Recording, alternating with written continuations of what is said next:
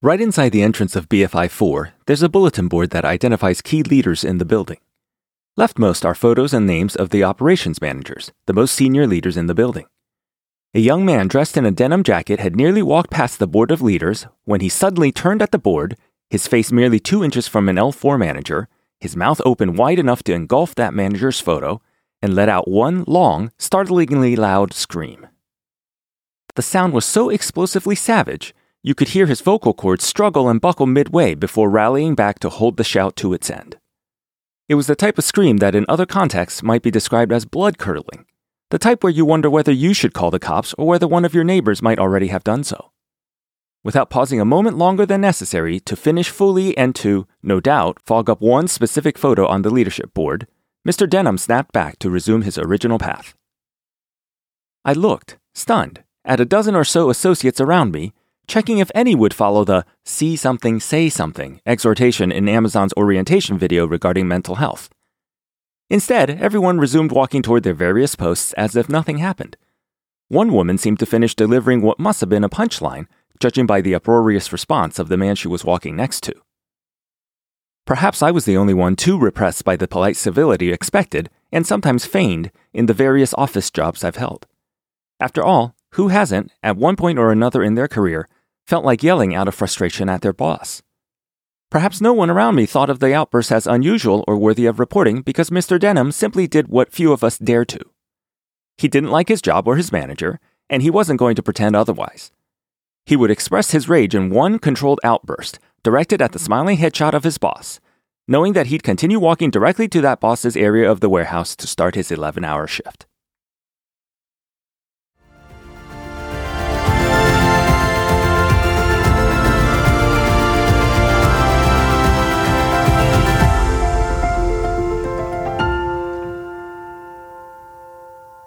Welcome to Peak Salvation.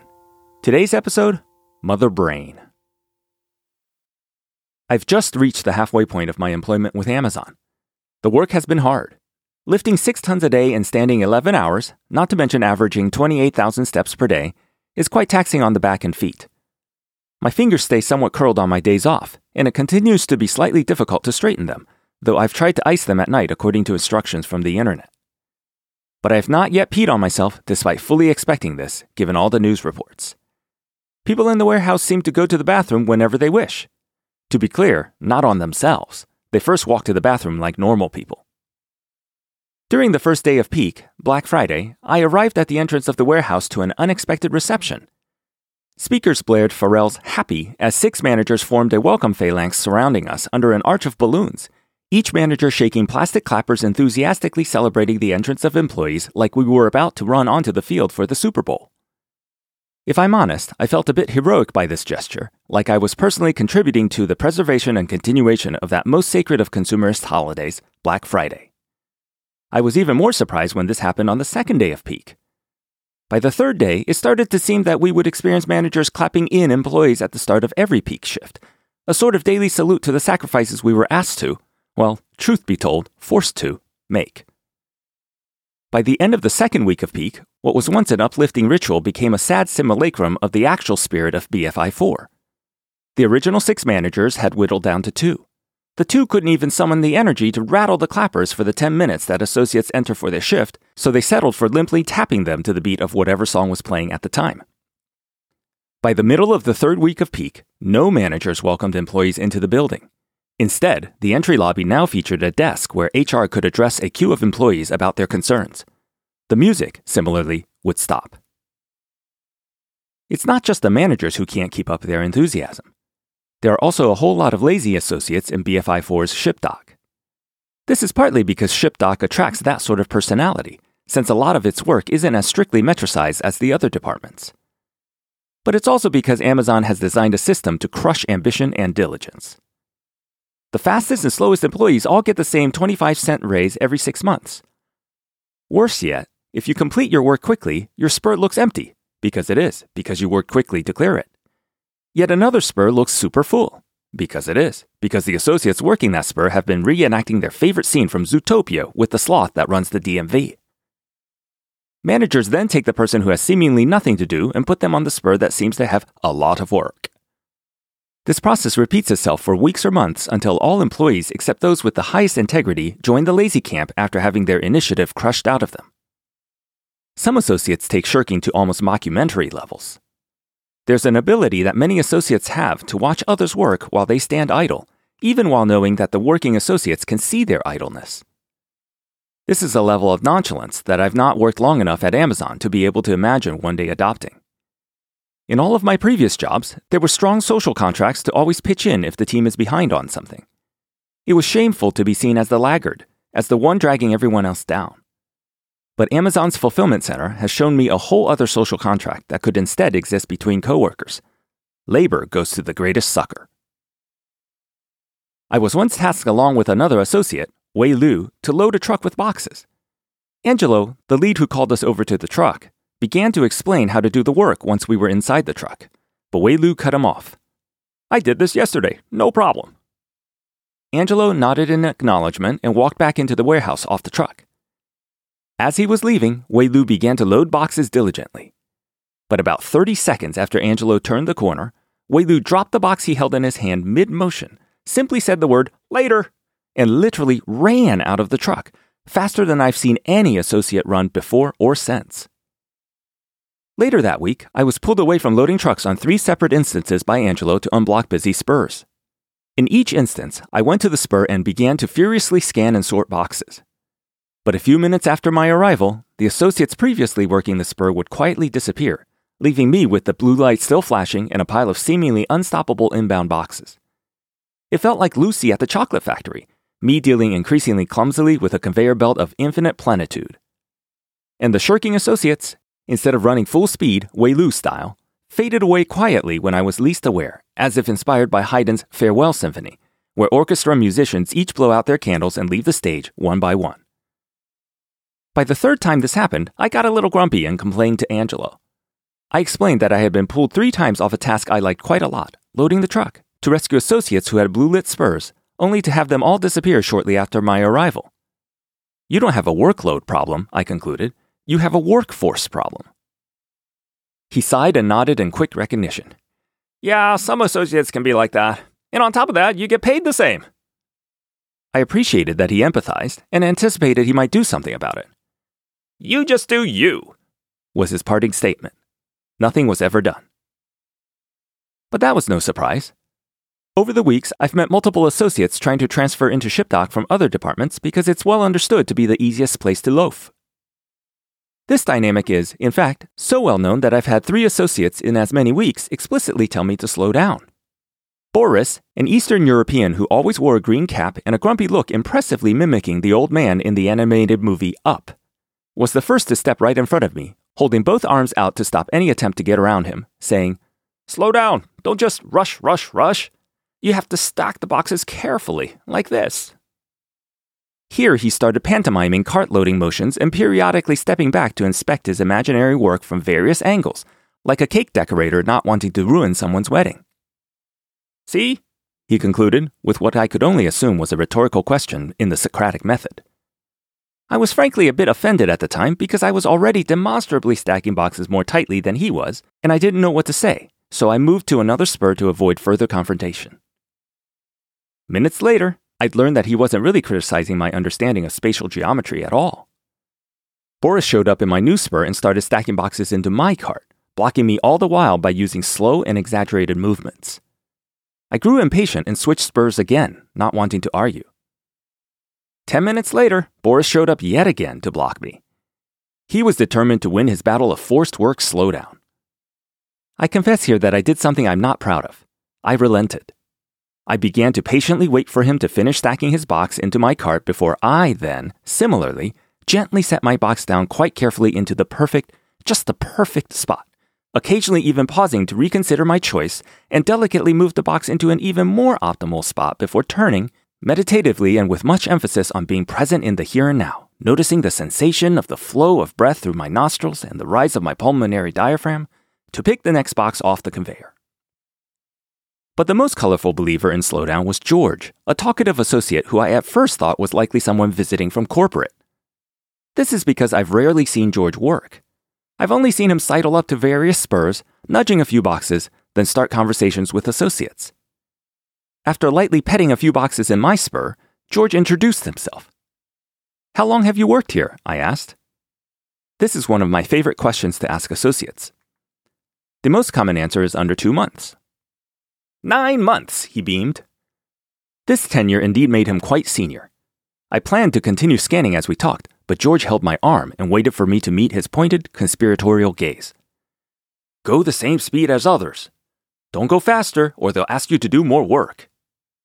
He released my arm to let me continue scanning as he talked. "When I first joined, I worked fast.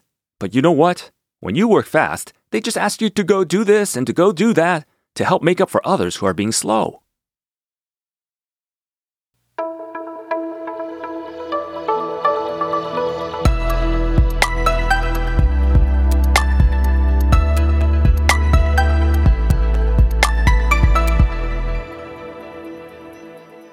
I've completed 3 weeks of work at Amazon and have never met my manager, Leanne. There doesn't seem to be a practice here for managers to meet with new employees at least once or even know when new employees have started. I only know Leanne's my manager because the Amazon A to Z app says so, buried under 3 levels of menus. But in a way, names don't seem to matter much here. A woman came up to me one day and brusquely asked, "Have you inducted before?" She then quickly explained the process of reinduction. Essentially, you roll carts full of missorted boxes to a spot right behind the box labeling machine and insert those boxes one by one onto the fast-moving conveyor between other boxes already on there, like a game of Frogger. After explaining this, the woman led me with a cart to where reinduction happens and left me to handle the task, all without introducing herself or asking my name. In the Amazon design of a warehouse, much like Henry Ford's original vision for an assembly line, the individual doesn't matter. The fungibility, expendability, or easy exchangeability of each associate is assumed, so her behavior fell easily within the bounds of the social contract established in fulfillment centers. To her credit, she came back to me several hours later. "I'm sorry I was rude earlier and didn't introduce myself," she said. "I'm Alice. What's your name?" Though I was a bit disgruntled earlier to be treated so frankly as an anonymous cog in the tremendous juggernaut of commerce that is Amazon, I hadn't expected Alice's humanity to break through so as to come back and apologize later. This one small act improved my outlook on preserving some individuality as an associate. This feeling didn't last long, however. Several days later, I'd meet Lynn, the only lead who doesn't seem at all like she rose up from the ranks. Instead, Lynn talked and acted like she was dropped out of an MBA program and only rotating through the warehouse as a part of a Jack Welch-inspired cross-company tour to ready her for her next promotion in corporate.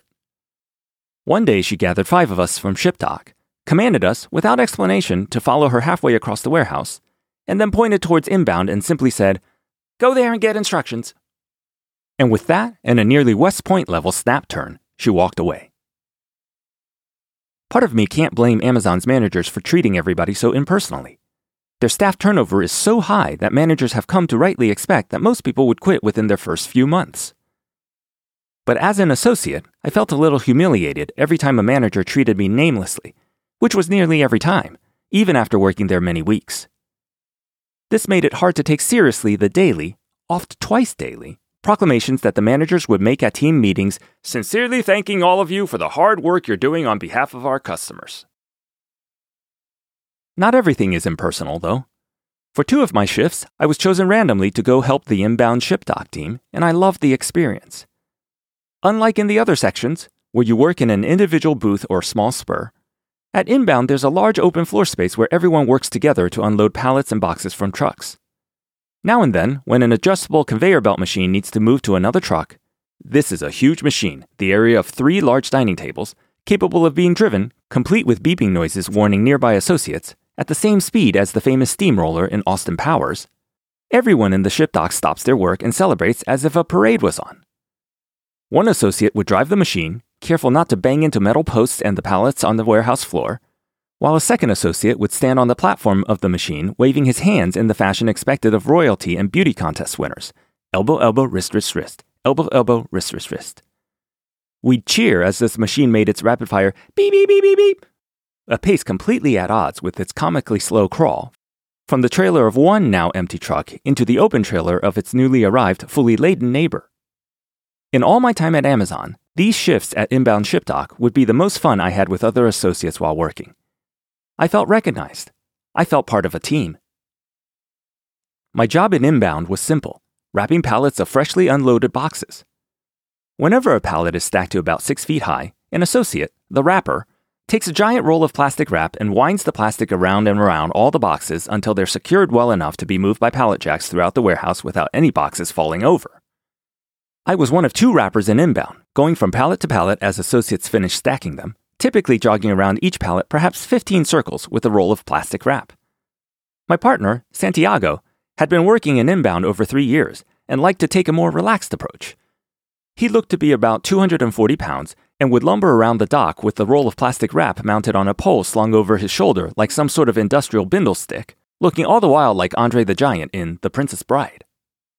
One time, as I was busy jogging around a pallet, plastic wrap streaming behind me like some sort of rhythmic gymnast with an 18-inch wide translucent ribbon, Phuong, an outbound 20-something Vietnamese pallet jack operator, placed his hand in my path to stop me. "Don't do that." I waited expectantly for the explanation. "I see you running around the pallets looking at the roll." Here he gestured to the huge roll of plastic wrap I had been wielding. "You will get dizzy if you keep staring at that, making tight little circles around this pallet. You need to look up, into the distance. Focus on something far away." Wow, thanks. I had been getting slightly dizzy, but didn't exactly know what to do about it. Phuong continued. "On my first day wrapping, no one told me that. I threw up in the bathroom." Later that afternoon, Phuong told me more about his background. Years ago, he had worked at Amazon Fresh, which pays a bit more. It turns out that the extra money is a sort of hardship pay. You spend a lot of your day walking through huge coolers picking out various food items. I've had several BFI associates all tell me the same story. They started out at Amazon Fresh, but hated the cold, so they transferred over to BFI 4. Phuong, however, didn't mind the cold. He transferred for a different reason. While at Amazon Fresh, Phuong tried 2 different times to interview for a manager position. Each time, he was denied with no explanation. He had a good track record for performance and safety, but they just never told him why he was turned down or what he could improve to become a stronger candidate. He was discouraged and stopped trying for a while. But on his 3rd attempt, something different. "My interviewer was Indian," Phuong said. He leaned in conspiratorially and continued. "He told me, 'Look, Phuong, I'm going to level with you, but don't tell anybody this. Stop interviewing for this job. You're never going to get it. Have you noticed all the managers at Amazon Fresh are white? Go to BFI 4. So that's how Phuong ended up in BFI 4, in pursuit of career growth. For the extra curious, there's an outtake after the credits where I talk a bit more about potential differences in how East Asians and South Asians approach work.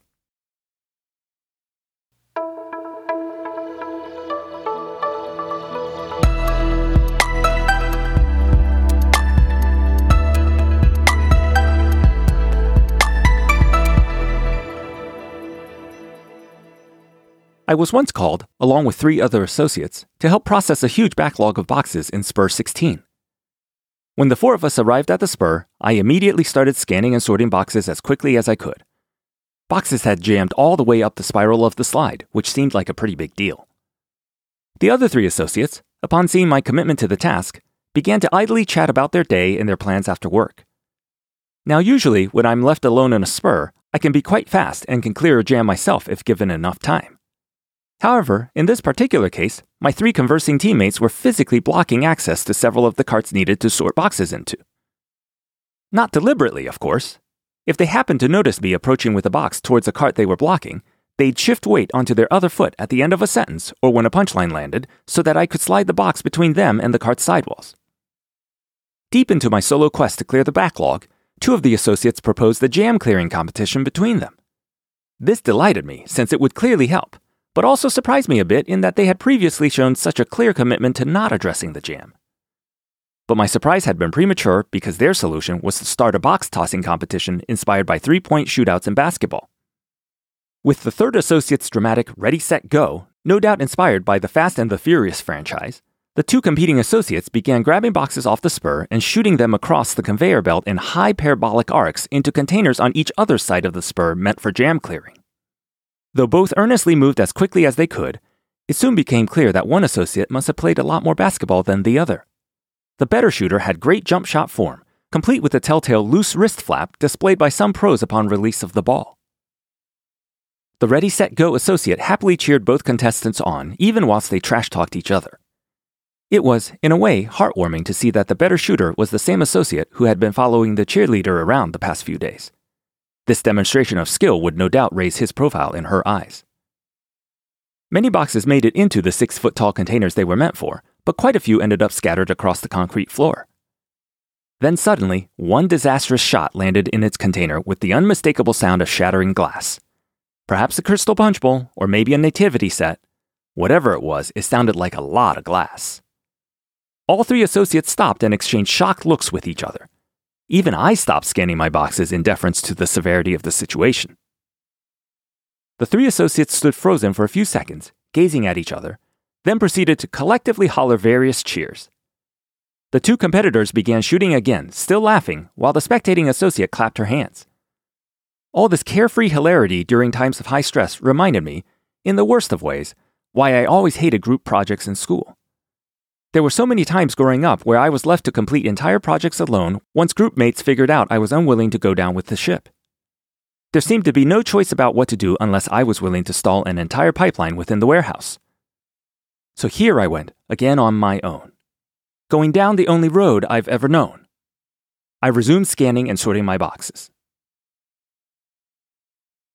There are, of course, many dedicated, hardworking, and inspiring associates as well.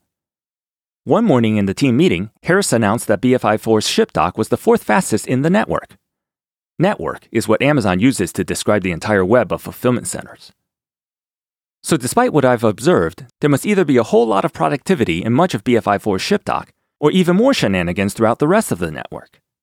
But I lean towards the former explanation.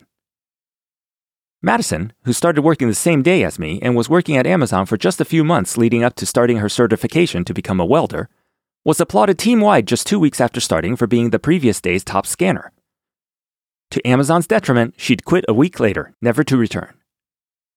I once spotted Finn, the helpful Laotian I met early on, watching Amazon safety videos during his break time. This was a level of dedication that I admired and could not even muster myself. The last thing I wanted to watch during break was Amazon safety videos, or the various repeatedly advertised videos from Dave Clark, CEO of Amazon Worldwide Consumer, thanking all associates on behalf of customers for their dedication in delivering what Amazon calls smiles. Examples like Madison and Finn abound in the warehouse. These employees burn with an unquenched fire lit from within, never flagging even under peak conditions. Take Shayna, a longtime operator of pallet jacks in inbound. During a particularly busy time, Shayna made eye contact with me while briskly pulling a fully loaded pallet, turned towards me, still maintaining her direction and speed, and released one hand from the load she was dragging to do an impromptu dance, mouthing the word money repeatedly like some sort of Gordon Gekko from Wall Street, as she rubbed the fingers of her free hand together in front of her face to touch those crisp consumer dollars flowing straight into Amazon's Q4 P&L. Shayna embraced peak at a deeper instinctual level than any of the managers who couldn't keep up their handheld plastic clappers even for 10 minutes. Her red pallet jack could move the volume of $100 million in $100 bills at a time, according to my internet research. Shayna would have to pull 72 pallets full of $100 bills in order to haul Amazon's Q4 2020 profit of $7.2 billion. There was no time to waste indeed, and lots to celebrate. I remember LaDawn, who told me her story as we worked together to pack a truck full of boxes, pausing occasionally to teach me better strategies for doing so. LaDawn is getting her RN at nursing school by taking advantage of Amazon's tuition assistance program. She works the full-time schedule required of everyone during peak. It's her 4th year at BFI4 and her 4th peak, so nothing rattles her. As if that wasn't enough, LaDawn drives for DoorDash every week or two because, as she put it, you can sometimes make up to $250 in 4 hours if you pick the right jobs. Oh, and she's raising 2 children. She credits her success to being disciplined with her schedule. I think that's too humble a characterization of her accomplishments. LaDawn has an inspired drive that few possess. And then there was Bertrand, one of a group of folks from the Democratic Republic of Congo who all knew each other within the warehouse. Angelo, who called me Peter all the time, asked Bertrand to teach me how to work a role labeled bottoms on the job assignment whiteboard. Bottoms is where you work below the conveyor belt that automatically sorts flat packages into carts, rolling them away before they overflow. I could tell right away that Bertrand had a strong work ethic, walking quickly and filling any idle time with useful preparation for upcoming tasks. I got to know him better as he taught me how to perform the bottoms role. Prior to the launch of BFI 4 in 2016, Bertrand was in BFI 5, the huge warehouse now adjacent to it, and rose to become a process assistant in outbound ship dock for 2 years. He had to quit after that because Amazon's scheduling was not flexible enough back then to accommodate his classes at the University of Washington. But he rejoined recently now that they're more flexible, working 30 hours a week and studying the rest of the time, with the bonus that Amazon now offers tuition assistance, paying up to $5,250 every year for associates pursuing certifications or degrees. The only drawback of rejoining Amazon was that he had to start from scratch again. He was demoted from process assistant back to associate, working under Angelo. This system might sound like it's not rewarding the longest tenured associates, and that's because it isn't. Jeff Bezos has said before that he doesn't want the associate job to become a career for people, that he expects people to burn out and to leave the job after a year or two. If you think you're going to rise up in Amazon, you're likely deluded because if you look around the warehouse, there is perhaps only one manager for every 50 associates. Chances are incredibly good that you'll instead become one of the several 100,000 associates who leave Amazon only after a few months, no better than when you first joined. Career growth isn't the core appeal of an Amazon warehouse job. Instead, one of the most positive ways to spin Amazon's approach to its nearly 1 million warehouse workers is that Amazon views the job as a mill where your body is ground into pellets to fuel your future dreams. Amazon's hiring page even prominently features a video highlighting an associate who, by working part-time at Amazon, used its tuition assistance to earn his commercial driving license and now has a higher-paying job driving trucks. This is billed by Amazon as a shining success case. The baldest way for a cynic to frame the transaction would be thus: give us your youth and your strength, and we will launch you into better things. Not everyone, of course, seizes these opportunities. People like LaDawn might be relatively rare. It all reminds me of a thought-provoking conversation I once had with a cab driver in Cape Verde, an island nation off the coast of the westernmost part of the African continent that had been colonized by the Portuguese for centuries before winning its independence in 1975. Tanya and I had taken the kids on vacation to one of its smaller islands, named Sal by the Portuguese for the salt that continues to be its most exported natural resource. We spoke neither Portuguese nor Cape Verdean Creole, so we were largely at the mercy of our English-speaking cab driver during our entire trip. He was happy to have the steady work of driving us all over the island. We were relieved and thankful to have a local guide who understood us. He mentioned to me on one trip that learning English was the best career move he had ever made, since tourists from English-speaking countries are willing to pay double or more for their cab rides. This seemed like a great life hack to me, but then came the surprise. He had apparently, for years, been trying to convince his friends, who also drove cabs, to learn English so that they, too, could earn far more for the same work. But they were unwilling. Not because they had beef against the Queen and her received pronunciation, but simply because, well, life as a cabbie was pretty all right. My cab driver was every bit as flummoxed by this as I was. It takes initiative and drive to learn something new, especially something difficult, in hopes of bettering one's life. This is made all the more difficult if you already have a full-time job. But some people do it and thereby reap rewards for the rest of their lives. Many simply don't. I was quite enthused, then, to one day walk by the shelf in ship dock where associates store clear plastic bags containing their belongings and see a bright red book within one bag, Elements of Programming Interviews in Java.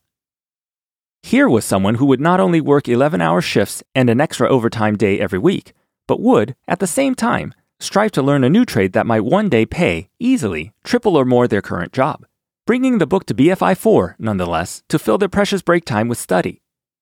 It made me so proud to see this, to know that I was working amongst driven associates whom I might one day have the privilege of working alongside under completely different circumstances.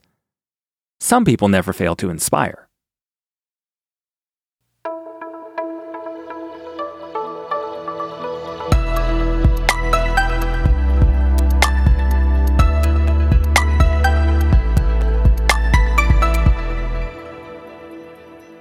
One day, Amazon Web Services went partially down on the East Coast for hours, impacting services like Disney Plus, and notably, for me, bringing all fulfillment centers to a standstill for over 8 hours when our internal tools stopped working.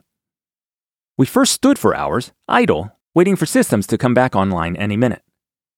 Eventually, it became acceptable through non-enforcement by the managers to sit on various props in the warehouse which are normally verboten, like the stepladders each clearly labeled, "Do not sit," and stacks of empty wooden pallets. Let me tell you, being forced to be idle for more than 8 hours is no fun thing, especially if you spent the first few hours of that standing, avoiding eye contact with other associates and wondering whether you might surreptitiously use your phone. You couldn't go into the break room because you weren't on break, and the computers might come back online any moment. But you had run out of some of the more cheesy jobs that managers at first assigned, like picking up trash from the floors and rolling up the canvas straps used by Amazon's trucks to hold carts in place during transport. So all there was to do was to stand, and hours later, sit. The managers played music over the loudspeakers, each department choosing its preferred genre. I heard Macarena in the distance, perhaps in the pick department. Beat It played in inbound stow. Outbound ship dock, my own department, let associates choose their own music, resulting in a wonderfully eclectic mix inspiring an ad hoc dance party featuring Gangnam Style, Bollywood hits, and by far the most participatory song, Cupid Shuffle. The group shared a good chuckle at Rick Astley's Never Gonna Give You Up. Then a surreal moment for me. Don't You Forget About Me by Simple Minds. It was the second time I heard it publicly in a workplace. The first was when I was site director of Facebook London's engineering office. The band, Simple Minds, had come in to do a live performance in our cafeteria. I sang along enthusiastically and recorded a clip of their acoustic rendition of Don't You Forget About Me. Even at the time, I remember feeling the privilege of it all. A band I loved, performing live in, of all places, the cafeteria of a workplace I led. In a separate instance, the Backstreet Boys showed up in the office, not to perform, but to meet the employees and to do a press event. Then Maisie Williams, the actress who played Arya Stark in Game of Thrones, visited for similar reasons. There were semi-regular brushes with fame in the course of everyday work, no big deal. I would have never guessed, clapping along in that cafeteria as Simple Minds performed, that the next time I'd hear them would be as an associate in an Amazon warehouse, forbidden to sit or to use my phone for hours as we awaited the recovery of our robot overlord, our all-knowing mother brain, to receive our next tasks. Somewhere in the 6th hour of this idleness, I ventured away from ShipDock and took the rare opportunity to circumnavigate all of BFI 4, its mile-long perimeter across all 4 floors. I finally found out where all the inbound goods are stored, in a near-dark ground floor area secured by fencing and guarded by security staff 24/7 against employee theft. It was near dark, lit in the sparse, spotlit manner of emergency lighting during a power outage, merely as a concession to human frailty or curiosity, because inside the fenced acres of pallets of goods hoisted on metal stands 2 feet above the ground, only near-silent robots operated, gliding across the polished concrete floor, occasionally roaming under a metal stand to lift it and the pallet above it on top of the robot's own head, taking it to its next algorithmically determined destination like some silent, futuristic salute to the African women who daily hoist improbably heavy jars of water on their heads to carry them great distances. I moved on to see stowers at their stations in a rare moment of sanctioned rest. They could pause from their relentless work of unpacking bulk goods from manufacturers to distribute them across yellow bins in manners directed, once again, by their inscrutable robot overlords. I walked across several floors of pickers, unable to pick because the robots that drive the shelves of goods which they normally pick from were completely still. The robots, unable to think for themselves, had all stopped moving once Mother Brain stopped communicating. It was all a bit like science fiction movies, where humans settled on the classic strategy of destroying some sort of smart computer core, the moment in which all the evil robots threatening those humans would suddenly stop working, signaling the victory that would finally allow the credits to roll. Except in the real world, in the real version where our Mother Brain stopped working, not a single one of us for a moment believed that we had won, that she wouldn't reboot herself, or, more accurately, that her human creators wouldn't find a way to reboot her, to recover and once again issue her interminable demands. They would first cascade to her burden-carrying robot minions, then to the humans whose supple, dexterous hands could, for now at least, manage the only step in the whole process she had not yet mastered herself, deftly picking up, without damaging, some single item out of a bin only she knew the contents of. With that, a customer somewhere in the world, yes, BFI 4 even processes goods bound for international destinations, could receive it in 1 day domestically, because at some point Jeff Bezos had intuited that 2 days weren't fast enough, that the already enormous consumer appetite for consumption was even larger than anyone had imagined, if you could but further shorten delivery times by inventing all the right optimizations. While their lord was away, the children did not play. They sat, mostly quiet and alone, each in their booths, relishing the unexpected respite before a return they were sure would happen. I met Ben on my walkabout.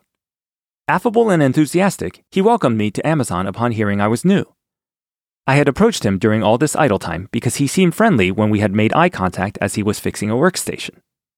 My aim was to learn as much about various associates from different departments as I could during this rare downtime.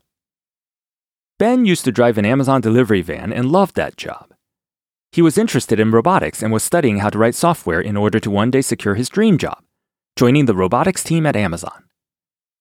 He eagerly described to me the various robots he had seen being experimented with, like the one that used 600 psi of suction to lift boxes, or the one that automatically built custom boxes to fit each product perfectly, called the CW machine. Ben would be a great candidate for the robotics team, having served in nearly all departments in the warehouse over the years. He explained that he loved problem solving, and confirmed that I understood fractals before putting forth the compelling dynamic of a fulfillment center when thought of as a fractal. Each employee works a booth that's nearly identical to every other booth, but those booths work in harmony with clusters of different booths from other departments. Together, they join to produce the organism that was this fulfillment center, which breathes in bulk goods from manufacturers and breathes those same goods out scrambled in a new configuration aligned by the customer. But that's not all. BFI4 was only one of a huge network of fulfillment centers internationally, so the pattern cascades ever upward in abstraction across wider and wider impact. I was impressed with his generous spirit as he eagerly described to me the various trade-offs I might find in different departments, never disparaging any, but always highlighting the best aspects of each job in the warehouse. In my time at Amazon, I had not met another employee who came as close to an ideal ambassador for the brand and for the work as Ben. But I was floored by why he had given up the Amazon delivery job, the one he said was still his favorite job amongst all of them, in order to start at BFI4 a few years ago. He explained that his sister was quite shy and had been nervous about starting her own job at BFI4, so in solidarity and support of her, Ben gave up his job driving an Amazon van and instead started at the same warehouse. The two of them continue to work in the same department this day, a generous big brother happy to support his little sister. What would you pay to have such an employee in your company? I'm convinced these intangibles are undervalued by most large companies.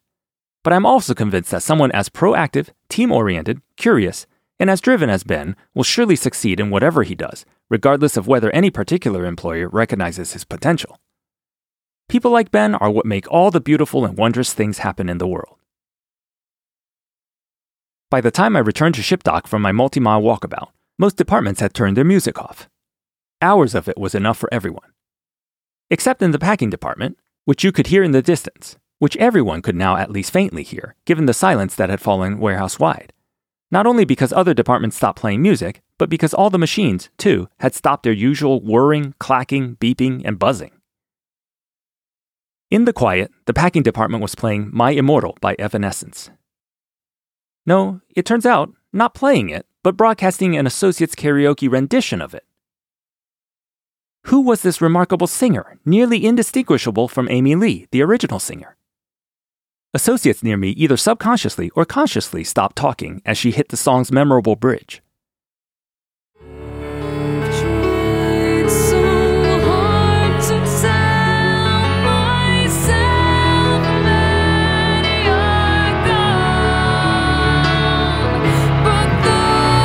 When the instruments kicked in to punctuate the end of her incredible rendition of that climax, the packing department could hold it in no longer and burst into applause and cheering.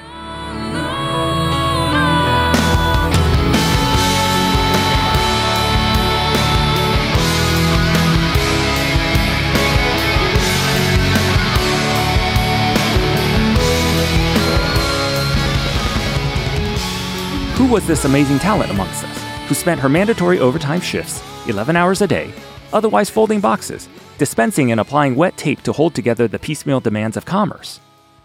It took more than 8 hours of stopping that great engine of consumerism, the Amazon backbone that runs all its fulfillment centers, in order to bring about this one uplifting discovery about our coworker. By numbers from Amazon's previous Q4, an outage like this probably cost more than $26 million of profit. Not, of course, for Amazon's associates, but for its investors. Think of it as a different form of wealth transfer. A bevy of stockholders each gave up a little something so that we, BFI4, could fan the embers of hope in each of us that we are talented, that we are meant for more than this, that we matter, are individual, and can amaze. I secretly wished her coworkers' enthusiastic response to her talent would galvanize a conviction in her to leave this place, leave all of us, and fly.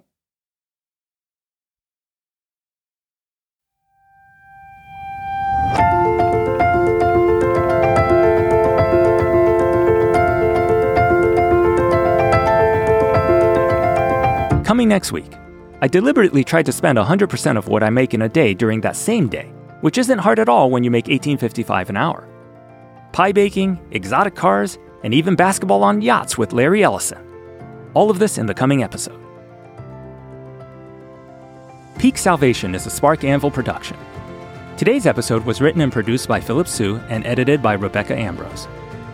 All names without last names have been changed to protect privacy. If you like what you hear, please rate us and recommend us to friends. I really appreciate all your support. If you have a question or want to discuss anything related to this podcast, please write me at philip@peaksalvation.com. That's PHILIP@peaksalvation.com. It's wonderful to have you along with me on this amazing journey.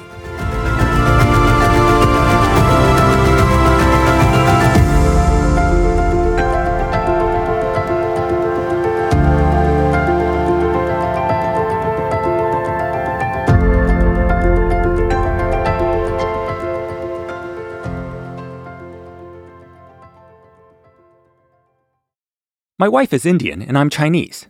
This has spawned some interesting conversations about how differences between our cultures impact career outcomes. It all started back at Microsoft when I noticed there seemed to be far more Indian vice presidents in the company than East Asians, even though both backgrounds seemed equally represented at entry levels. Tanya and I haven't reached any firm conclusions about this over the years, but we've gravitated toward two theories. One is that people from India are more entrepreneurial and less risk-averse.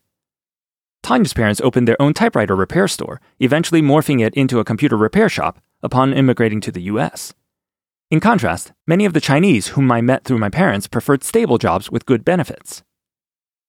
My own experience growing up in the Chinese culture reflects the popular maxim, MIT grads work for Harvard grads. The engineer always works for the businessman. And the college-educated Chinese aspire far more to be the engineers. Sure, they'll cheer for Michael Chang or Yao Ming on TV, but see what happens when you announce to your Chinese parents that you'd like to focus on your free throw instead of studying for the SATs. The other theory that Tanya and I have about the seemingly faster progress that Indian people have in tech versus East Asians is around language. Many people grow up in India speaking English from a very young age. In fact, English is Tanya's native language. This isn't true of most East Asians, even if they take an occasional English class in high school or college. As you rise in leadership in a tech company, increasingly more of your time is spent speaking to people or sending out emails. As a result, perhaps people who communicate more easily in English end up having an edge that compounds over time. I lead a seminar in the computer science department at University of Washington each year focused on careers in software engineering. In it, I try to tackle both theories. I encourage students to deliberately improve their English if it's not their first language.